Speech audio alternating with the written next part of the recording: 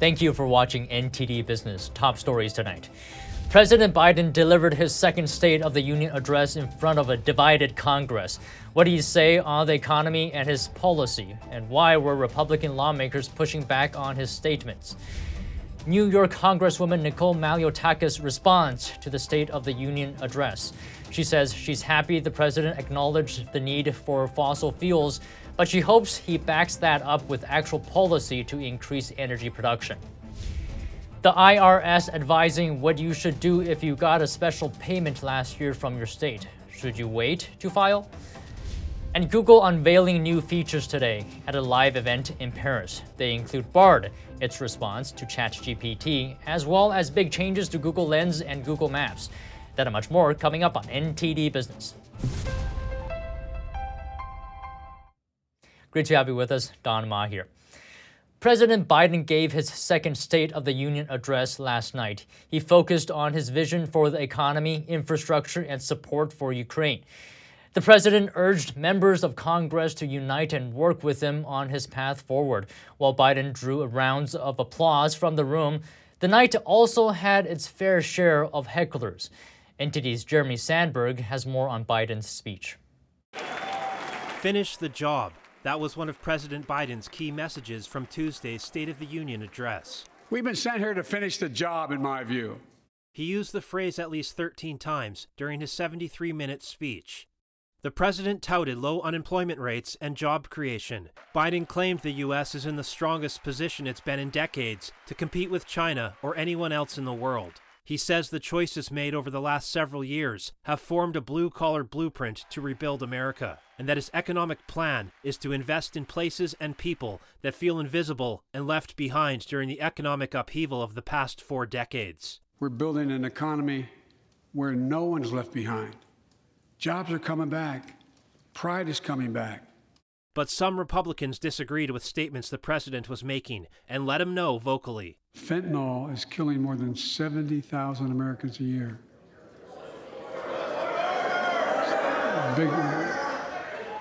You got it. Displeasure could be seen on House Speaker Kevin McCarthy's face as Biden suggested Republicans want to take the economy hostage unless he agrees to their economic plans. Instead of making the wealthy pay their fair share, some Republicans want Medicare and Social Security to sunset. I'm not saying it's a majority. Let me give you, anybody who doubts it, contact my office. I'll give you a copy of the proposal. Biden took the response as a show of unanimity. So, folks, as we all apparently agree, Social Security and Medicare is off the books now, right? They're not to be started. All right. He got a standing ovation from the room on that point. Biden finished the night by saying he's never been more optimistic about the future of America and declared that the State of the Union is strong. Jeremy Sandberg, NTD News. Joining me now to talk about President Biden's State of the Union address is Congresswoman Nicole Malliotakis. She's on the House Committee on Ways and Means and Conservative Climate Caucus. Now, Congresswoman, Biden yesterday said we're going to need oil for at least another decade and beyond. Now, is Biden signaling a policy change? Because during his campaign, President Biden said he was going to end fossil fuels. Well, look, I think the president has to face reality that we're going to need all diverse sources of energy, okay? I would say constituents that I represent and most Americans, they believe that we should be moving towards clean energy, but not to the exclusion of our traditional sources of energy, right? Oil, gas. We need to make sure that we have all types of energy available to the American people for both reliability, for cost, for affordability, right, and as well as our independence. And so, look, I was happy to hear that he acknowledged that we're going to continue to need those traditional sources. Now, I hope he backs that up with actual policy that will ramp up our domestic energy production and invest in key infrastructure like the Keystone pipeline to get it across the country. We are seeing record levels of high utility costs. Gas prices are still much higher than they were when this president took office. We see diesel fuel, which is a heating fuel in the Northeast, that is very much at its lowest rates in a long time. And so we need to make sure that we're doing everything we can to make sure there's a reliable and affordable energy for American families and their businesses, because they're getting hit the hardest. Right, and speaking of high gas prices, I think President Biden yesterday actually indirectly blamed the oil producers for high gas prices, for their not investing in production. But Congresswoman, we know the Biden administration canceled oil drilling leases. Your thoughts? Yeah, look, they've sat on permits, they've sat on leases, they killed the Keystone Pipeline, which would have provided thousands of good-paying jobs. They have discouraged companies from expanding their operations and producing more energy because they fear that this is a anti-traditional energy administration that is just going to continue to hinder productivity and make it more difficult for us to use our natural resources here in this country. It's why we've seen this. These prices skyrocket is because of the anti-energy policies that have come out of this administration since day one. Remember, we didn't have this problem, right? We didn't have this problem before this president came along and put those executive orders in. So that just tells you everything you need to know. If this was really an issue because of the corporations, we would have been paying high gas prices all along. These gas prices, fuel prices, they are factored into food prices. That's one of the reasons why food costs are so high. You got to transport these goods using fuel. You have to refrigerate them using energy. And so that's why the American taxpayers paying so much now at the supermarkets, and of course when they receive their own utility bills, heating costs, electricity costs have all skyrocketed as a result of the policies of this administration. And speaking of taxpayers, right, he said yesterday the tax system is not fair. Is that how you see it? Well, I don't think the tax system is fair, but maybe not for the same reasons. I think that the tax system is not fair is because they're constantly squeezing money out of hardworking Americans to pay for a very mismanaged and bloated government. Look no further than my city of New York City that is once again increasing property tax bills to pay for the housing of those who are in this country illegally. They are paying for the mismanagement of our city government that can't even keep New Yorkers safe. They are misplaced priorities. They have the biggest bloated budget, and the state as well. And so we're looking at now at the federal government. There is a $31 trillion debt that the taxpayers are on the hook for. And it is because they have misspent money. Today in Ways and Means, we had a hearing. $400 billion in unemployment fraud, $11 billion in the state of New York in fraudulent claims, by the way, that came from China, came from Russia, Nigeria, and of course domestically as well. People using those unemployment funds that they obtained fraudulently to purchase villas and mansions and charter jets and Rolls Royces and luxury goods. We need to get that money back for the taxpayers. It's a disgrace the way our tax dollars have been wasted. So let's respect the taxpayers, and then there won't be the need to increase taxes on anybody. All right, thank you very much, Congresswoman Malliotakis. Appreciate your time today. It's great to be with you. Thank you. A new report shows U.S. consumers might be getting more cautious about spending money. Numbers from the Federal Reserve show outstanding credit saw the lowest increase since January 2021. An analyst with Bankrate says consumers are becoming reluctant to buy expensive physical goods. Spending on services like meals out and travel has been more robust. Bankrate numbers show 46% of credit card holders carry a balance from month to month. This is all while the average card fee hitting a record high of almost 20%. Are you rushing to file your taxes early? Well, according to the IRS, you might want to wait. That's because of all those state relief checks doled out in 2022. Last year, a total of 18 states handed out some sort of rebate, and the IRS isn't quite sure how to tax those on the federal level yet. In this next story, a tax expert explains this and gives other helpful tax tips. If you live in a state that issued some sort of rebate last year, experts say you should hold off on rushing to file your taxes. That's because the IRS is still scratching their heads over how to tax them. While the checks handed out by states likely won't be taxed at the state level, they may be subject to income tax at the federal level. The IRS is going state by state and looking at the details of these proposals or these, the details of these rebate checks and deciding whether they're taxable. And it's coming late in the process. That is the fundamental problem here. At least 18 states issued a special payment of some kind in 2022. Jared Walczak from the Tax Foundation says they were for a variety of reasons. Sometimes it's been about inflation. Sometimes it's just the money. In a couple of states, it's been targeted, maybe for, say, individuals with children. But what should you do if you already filed and you received one of those checks? The standard way to approach this is an amended return, but don't do it yet because you want to wait to know what the IRS tells you to do. You don't want to do this 3 times. With the ever-changing tax code, Walczak says there's another thing to look out for this year. Be aware of the way that this post-pandemic era has changed how you live and work. Generally speaking, states can tax you where you live and where you earn income. This is the downside, the trade-off with the flexibility a lot of people have with remote work or flexible work arrangements, that they may owe taxes to multiple states. Google has just revealed a slate of new features for its services at a live event in Paris, and we're going to highlight some of them. Chief among those features was Google Bard. Bard is Google's direct response to Microsoft's ChatGPT. Both Bard and ChatGPT are AI chatbots. These are programs that simulate conversations with humans. You can give them any question or command, and they're supposed to deliver perfect or near-perfect responses. When ChatGPT came out late last year, it generated massive interest across the world. Some thought it could even replace Google search. So naturally, Google was under heavy pressure to respond.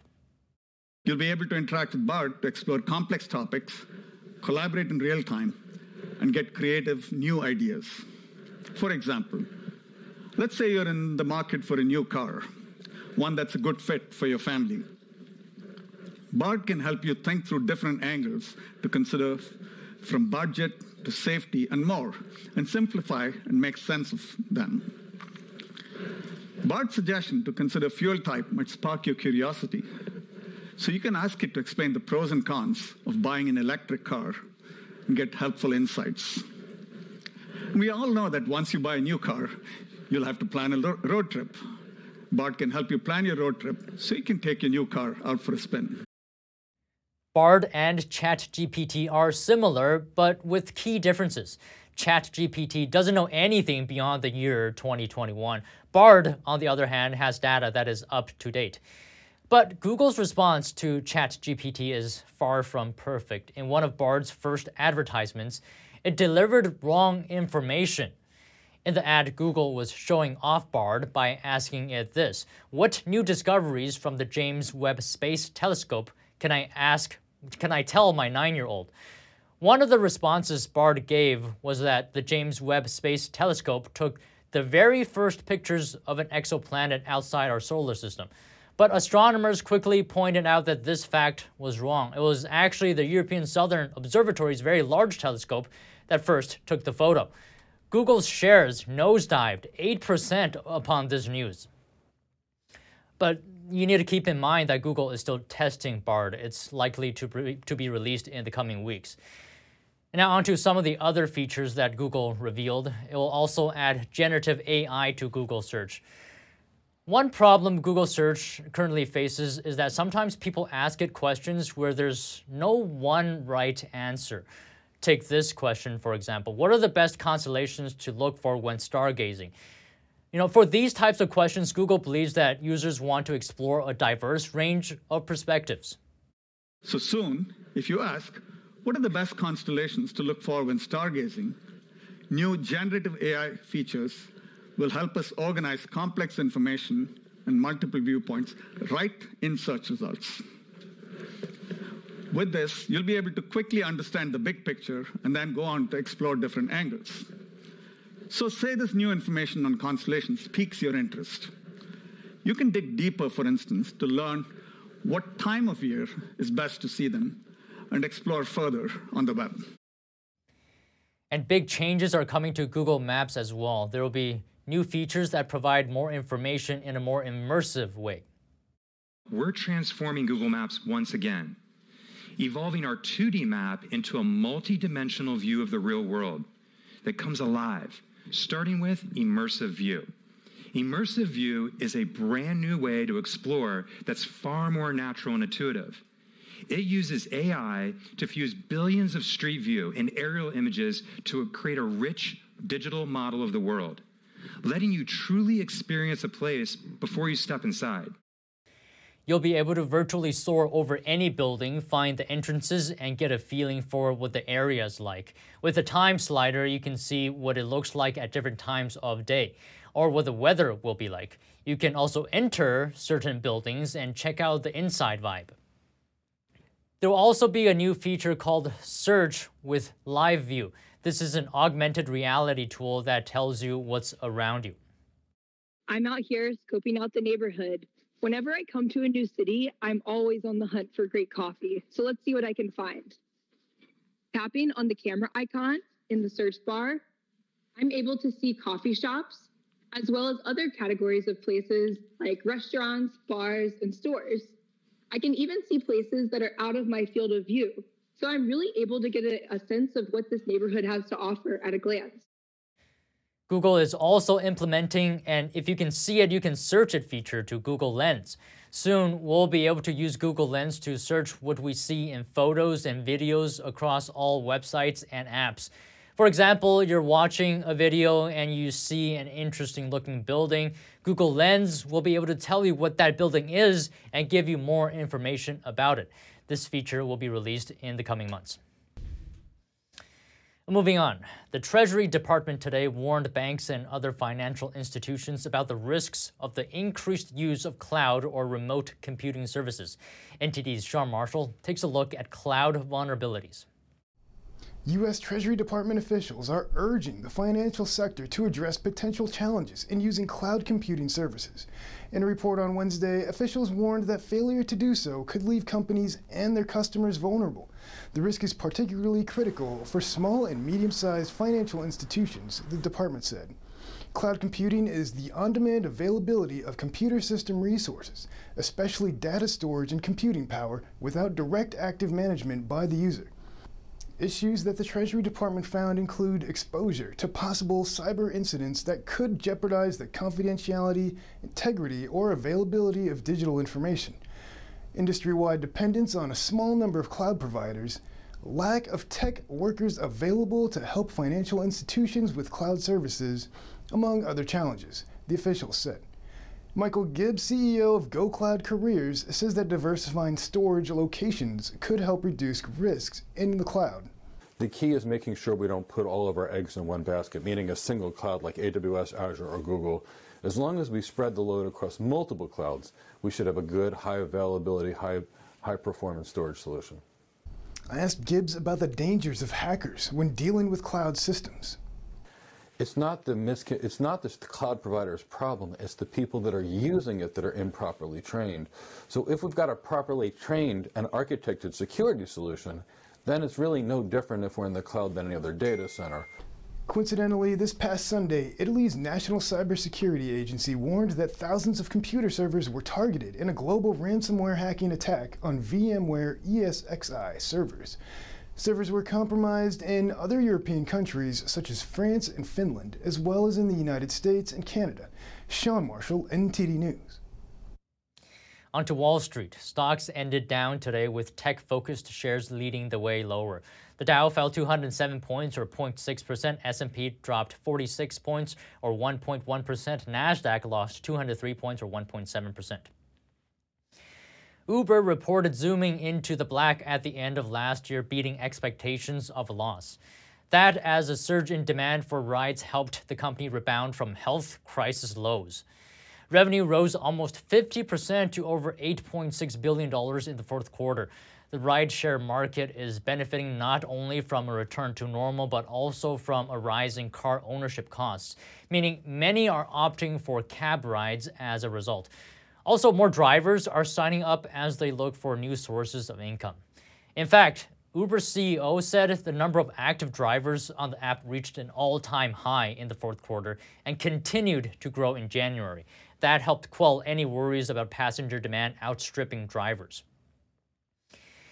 And CVS is the latest pharmacy chain to add primary care to its portfolio. It's buying Oak Street Health for $10.6 billion. It's CVS's third largest deal in a decade. It echoes moves by rivals like Walgreens and Cigna. Since the pandemic, they're focusing more on primary and urgent care delivery. CVS's new deal will add over 160 primary care centers that offer health screening and diagnosis to older adults. The deal is also expected to drive customers to its pharmacies. But one analyst from Evercore says the company will have its work cut out for it with antitrust regulators. CVS still has to get approval for this deal and another $8 billion acquisition. Taking a break now, and if you have any news tips or feedback for the show, you can email us at business@ntd.com. Still to come, French farmers drive hundreds of tractors into Paris to protest against the pesticide restriction. They argue that the policy threatens farm production. And an energy agency expecting a shift in the world's energy use. Which area do they think will use more than half of the world's electricity? That and more coming up on NTD Business.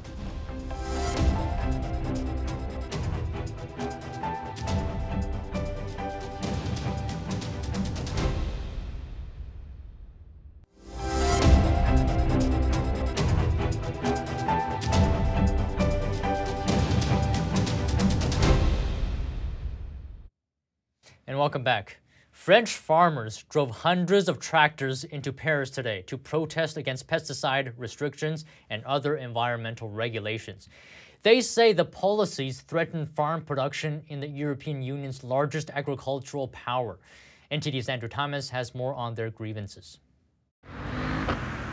A long procession of tractors rolled through central Paris on Wednesday to protest what farmers see as excessive pesticide curbs. An EU court last month effectively banned sugar beet growers from using a certain insecticide. The ruling has sharpened discontent among farmers and raised concerns about the decline in beet planting, as well as sugar factory closures. We're here today because it's harder to do our job in the right conditions. We have interdictions on the way we do our work. For sugar beets, it's a product against insects which is banned, a product which is indispensable for us. Otherwise, those insects can really destroy everything. But some countries can still use it and we can't. France's main farming union and other groups organized the protest. They expected 500 tractors and 2,000 farmers from the Paris region to participate.